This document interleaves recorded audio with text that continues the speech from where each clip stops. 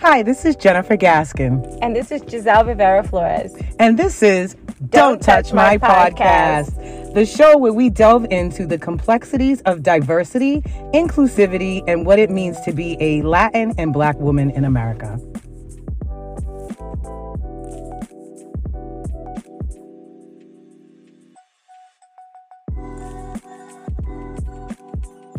Welcome to Season 1, Episode 9 of Don't Touch My Podcast. Today's topic is the third in our series on education. Student loan debt is a form of debt that is owed by attending or graduating as a student from a educational institution, a post-secondary educational institution. The lent amount is often referred to as a student loan, or the debts may be owed to the school or the bank if the student has dropped classes or withdrawn from the school, or even if the student has graduated and is underemployed. Withdrawing from a school, especially if a low-income or no-income student has withdrawn with a failing grade, could deprive the student of the ability of further attendance by disqualifying the student from financial aid. Student loans also differ in many countries in that the strict laws regulating renegotiating and or including them in bankruptcy. Due payments may be retroactively penalized for services rendered by the school to the individual, including room and board. The UK and the United States are the countries where people carry the largest student loan debt. The average college debt among student loan borrowers in America is $32,731, according to the Federal Reserve, minus 3 times that, by the way. This is an increase of approximately 20% from 2015 to 2016. Most borrowers have between $25,000 and $5,000 outstanding in student loan debt, but more than 600,000 borrowers in the country are over $200,000 in student loan debt. And that number may continue to increase. Giselle, what are your thoughts? Honestly, my brain is fried just listening to this. Seriously. Because we talk about the student loan debt situation. We've been talking about this for years now. This is what they consider a polarizing conversation or topic, and where one side is disproportionately against canceling student loan debt. And I think a majority of Americans are actually in favor of canceling student loan debt because it does reap benefits overall to society.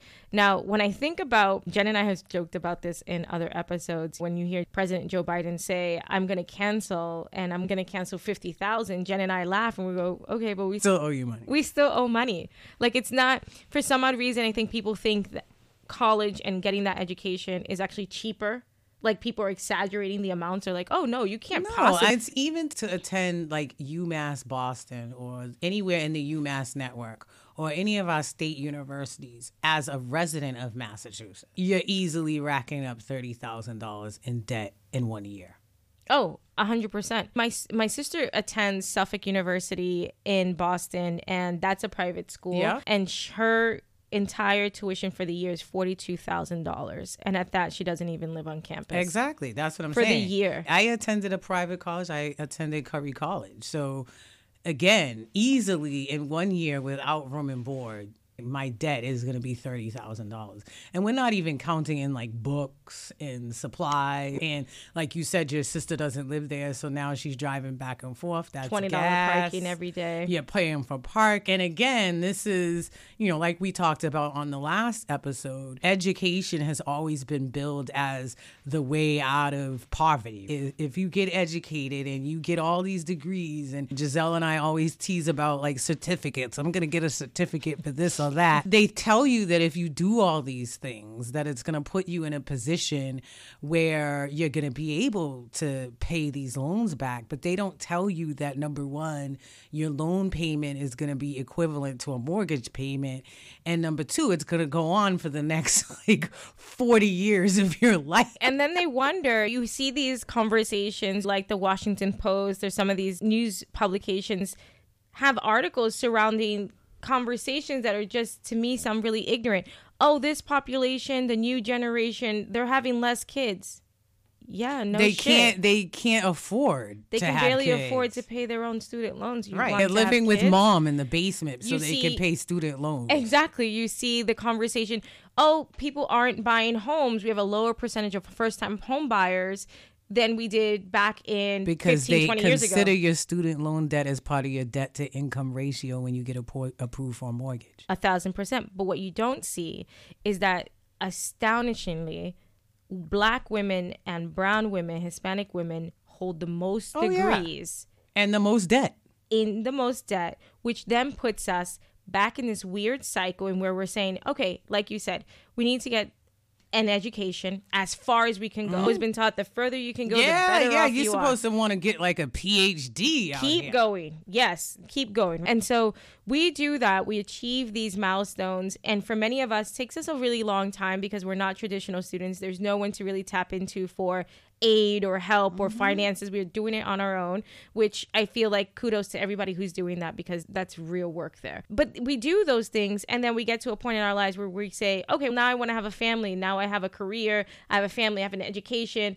Oh, but you have to stay in that apartment. You can afford a house. There's just all of these weird extra factors that go into play. It really isn't just about achieving a certain level of education or having the ability to get educated, get a job, and then simply repay back our loans. Because the other thing is, while we hold the most degrees and the longest degrees, we're also disproportionately taken out of positions that can help pay back those loans. So we're not in positions of CEO. We're not in the C-suite. We're not in executive director positions. We're starting at the bottom of the totem pole. And not many people coming out with a PhD or a master's are doing that. So among 2016 graduates, nearly 40% of the Black students left college with more than $30,000 or more in debt, compared to the 29% of white students, 23% of Hispanic students, and 18% of Asian students. Additionally, 86% of all Black students graduated that same year with the debt of any amount, compared to 70% of white students, 67% of Hispanic students, and 59% of Asian students. Black households are more likely to hold student loan debt than white households, explains Persis Yu, a policy director and managing counsel at the Student Borrower Protection Center. He went on to say that Black students rely on student loan debt to a higher percentage than their white peers, as well as take on more debt than their white peers. That's at least in part because Black student parents tend to have lower total incomes, and 49% of Black students' parents made less than $35,000, while 69% of white students' parents made more than $70,000. So to put it simply, Black borrowers both acquire more debt and, due to wage and employment inequities in labor market, are in more precarious positions when it comes to their ability to repay. 20 years after starting colleges, white borrowers' median student loan debt fell to about 6%, whereas the median Black borrower still owed 95% of their loan. This is 20 years later. I remember during the pandemic, there was some kind of special on TV, and it was a 70-year-old woman who still was paying her student loans. God. And all I just kept thinking was, oh my God, I don't want to be her. But the reality is, I probably will. Yeah, and then you start to think these things are being held against you too. So Jen mentioned when you look at purchasing a home, they look at your debt. When you have 60, 70, 80, 100, $200,000 in debt, that's a lot of debt that they're going to weigh against you, and they're going to say you're actually not in a financial position because you actually only make $85,000 a year. So you got to pay these student loans. You have to pay them down. Yeah. And by the time that happens, so that way you're in a good position, you're actually not in a good position because that was taking you so long to get something that you should have had years ago. And the average mortgage is what, a 30-year mortgage? So who the heck wants to be taking out a 30-year mortgage at 55 or 60? Why would you do that?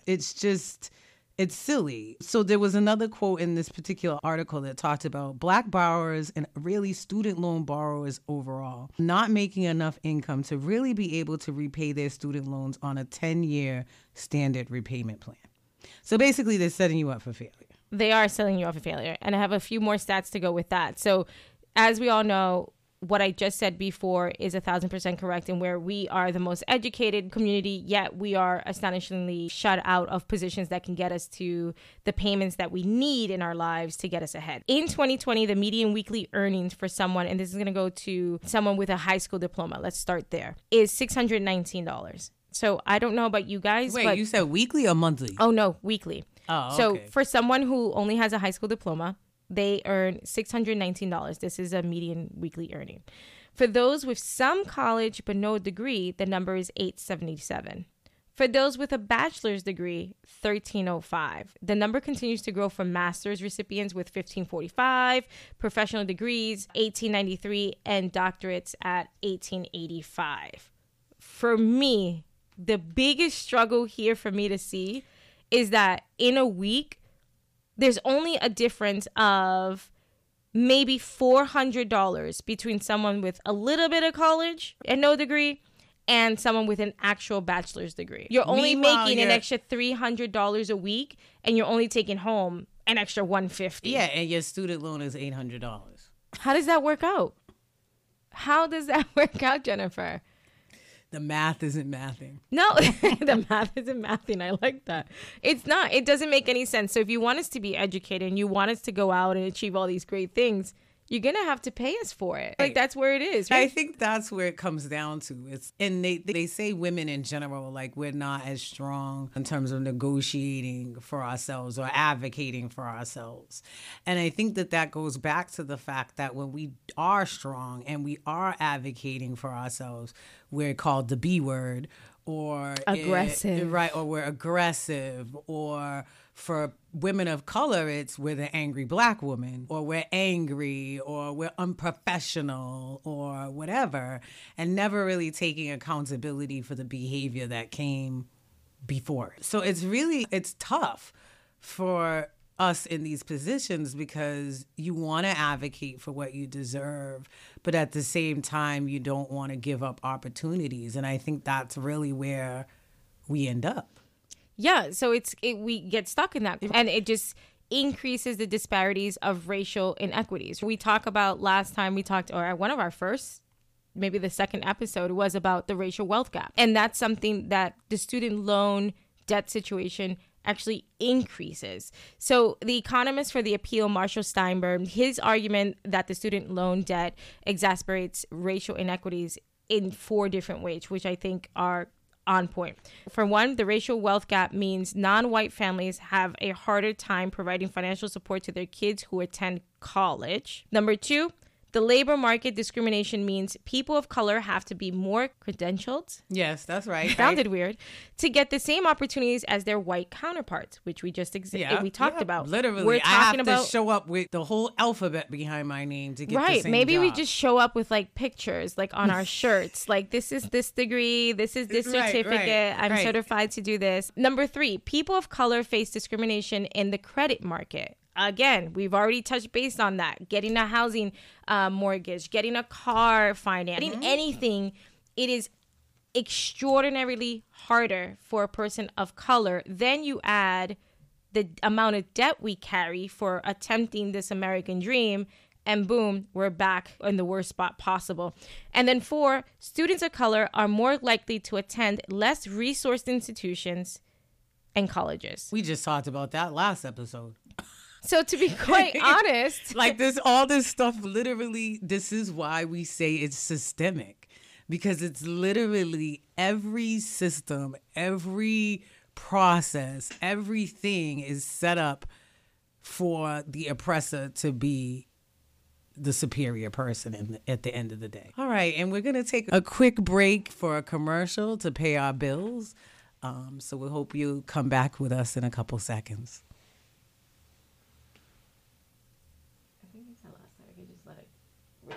Looking for a new skincare routine to boost your self-care days? Check out Phoenix Natural Skincare and explore a collection of skincare filled with antioxidants and olive oil. Known for its hydration and protection against skin aging, Phoenix Natural Skincare is the kind of skincare that makes you want to obsessively use it all day long.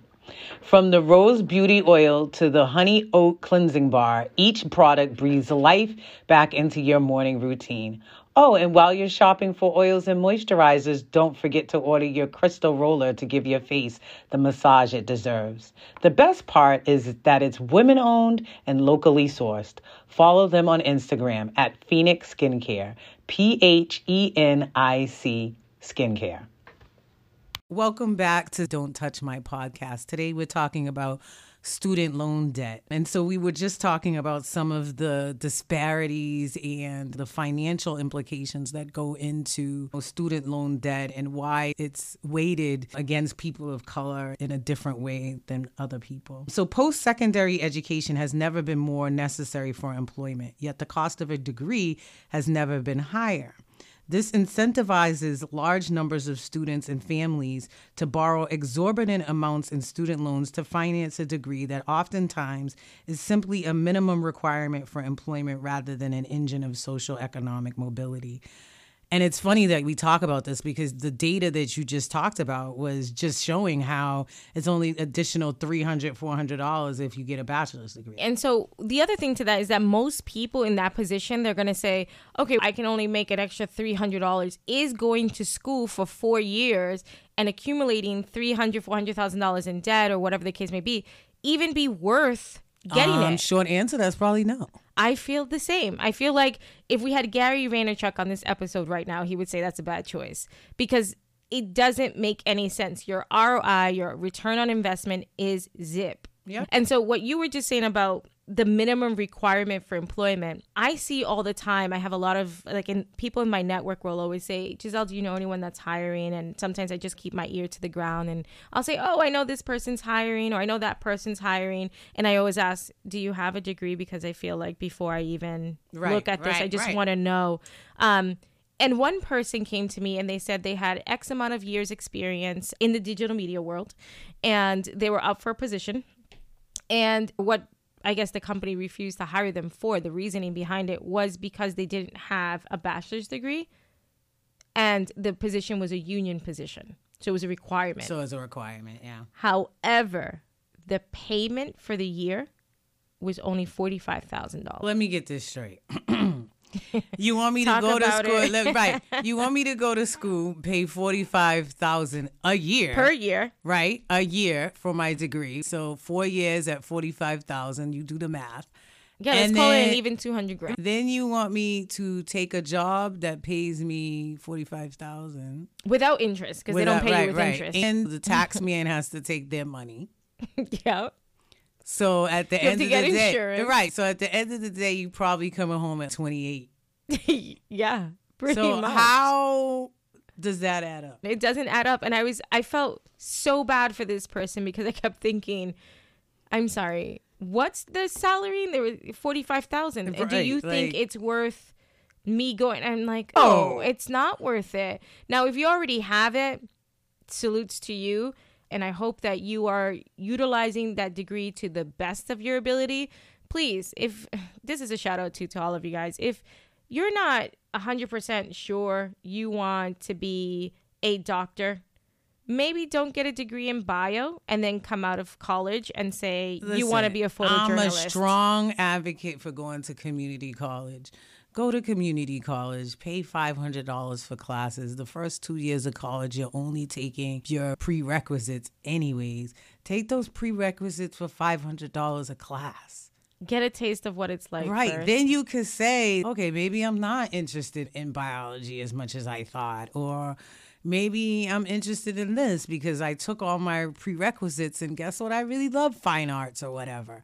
Like they need to give kids more on long-term life planning as opposed to this is what you're going to do next kind of thing. Yeah, I agree. Especially for millennials, I feel like, not that I feel, but it's been proven statistically that millennials jump from job to job more frequently. They have a job change in their resume more so now than any other generation before. So we're not the generation of our grandparents that were in the same warehouse or at the same secretary job for 30 years and now they're getting a key to the city and that's and a pension because they don't even offer pensions in most jobs. You have to be like, part of a union, the police force, something in that scenario. And so most of us are not that case and we're looking to expand our knowledge and expand the abilities that we can do and expand our skill sets. And the way to do that is by moving frequently between jobs. Also, and getting opportunities. Yes. For me, that's how I got opportunities in my career. If I would have stayed at companies, then I would have just stayed in their whatever trajectory and it would have took me forever. But instead, I left so that I could get better opportunities. 1,000%. And that's an easier way to climb up that quote unquote corporate ladder. Absolutely. If you see that your title that you want is somewhere else and you already have Go that for it. experience, Go go for apply. it. Because most of all, the chances are you getting them are pretty high because you're coming with experience. You're coming with everything that you've been doing as your achievements in your current position that gets you ready. The company that you're with right now, they're just waiting for an open seat. They're waiting. They're doing nepotism throughout the company. They're giving positions to their friends and the people that they like. I seriously tell people. It's the best thing. So through the pandemic, the thing that I learned was that you should never give everything to a company because they don't care about you. They care about their bottom line.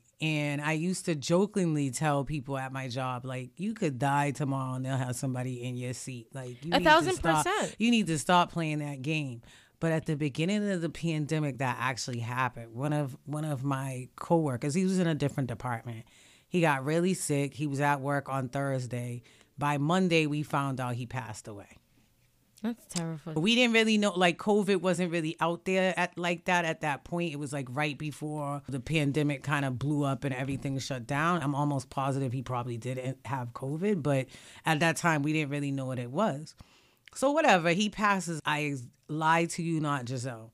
By that following Monday, they had somebody in his office sitting. Like, they had hired somebody and somebody was sitting in his office.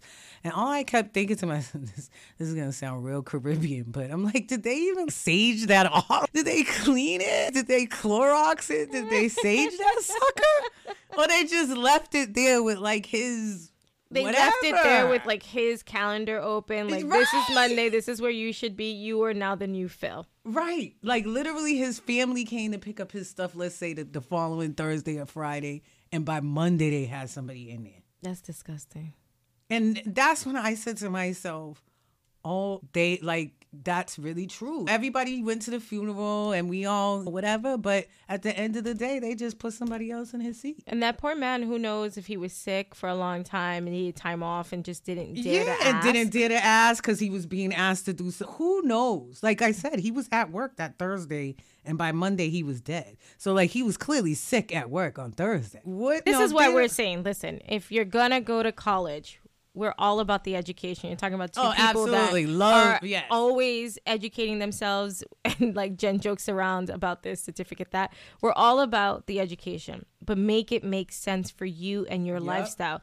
There was a quote earlier. It said 38.6% of Americans said that they were doing a job in which had nothing to do with the degree that they hold. Listen, my bachelor's degree is in psychology. Jennifer. I don't do anything. No, my dad used to tease me and say, oh, you made me waste all that money for you to have a degree you don't use. And I used to tease him back and say, I use it every day. I have to talk to people all day. I use it more than you. I probably use it more than if I was a therapist. So recently, like, we opened the episode and we were talking about student loan debt forgiveness and this platform that actually Biden actually didn't run on that platform, but he did say that he would consider it if he became president. And I just want to talk about like really what that means. Broad scale forgiveness would continue the extension on the payment pause and smoothly transition borrowers to new servicers, increase protections for borrowers who attended a for-profit institution, strengthen repayment options, and make key investments in federal initiatives focused on affordability. So not only is it about forgiving $50,000 in student loan debt, but it's also about restructuring our financial process for supporting education, which frankly to me is more important than forgiving a portion of my student loan debt at $50,000. It's about giving my children and Giselle's children and your children an opportunity not to be saddled by this debt. Because at the end of the day, I owe the money, Giselle, you owe the money. We're going to have to pay the money regardless. So if they forgive the $50,000 or not, we're still paying. So for me, it's not even about that. It's about how do we move forward as a country and make this a more level playing field for everybody. All too often, the narrative around college education tells Black Americans that if they work hard and get their degree, that they will be able to individually lift themselves and their families out of financial insecurity. However, the generations old racial wealth gap, high cost of college attendance, and inequitable employment opportunities for Black workers only compound the barriers to their emotional stability. So this is not pull yourself up by your bootstraps. Honestly, I hate that phrase. I hate that phrase. This is not that. And education is not going to save us if we can't afford to pay for said education. And it just sets us up for more trauma throughout our lives. Yeah, and it pushes us back. And for every 2 steps that we take forward, we got to jump 3 steps back every single time. And I feel like, unfortunately, that's been the story of Black people, not only in this country for the past 400 plus years, globally. And every time we feel like we've made these steps forward, there's always some other things that are there weighing us down. Education is important. Giselle and I are not saying don't pursue education. We're just telling you be very smart and think about your education as an investment. And really think about what is the return on this investment if I invest in myself. And I think another good point to this too is that being a tradesperson isn't a bad thing. Agreed. Being a plumber, being an electrician, being a contractor isn't a bad thing. It's an opportunity for you to have your own business, set your own hours, and it's an industry that they're constantly losing people. People are reaching ages of retirement and retiring and doing their own thing. So trade school is always an option. Really look at what are your options for developing your education and moving on to that next stage in your life. And it doesn't have to be that fancy, expensive private university. It can be community college while you decide what you want to do. It can be going to a trade school or a vocational school for high school. It can be getting into a trade after and joining a union. It can be all those things. But you really need to look at education as an investment in yourself. So this is the Don't Touch My Podcast, Season 1, Episode 9. And we're here talking about the student loan debt. President Biden, if you're listening to us, we just want to say, cancel that student loan. Let us all go on with our lives, please. We're over. We'll buy houses. We'll boost the economy. We'll do whatever you We will make it so you don't go in a recession. Right, because it's about to happen. It's coming. It's coming. So follow us, Don't Touch My Podcast, on Instagram and Facebook. Check out our website at don'ttouchmypodcast.com. Don't forget, this is the last week for education, and make sure to tune in next week.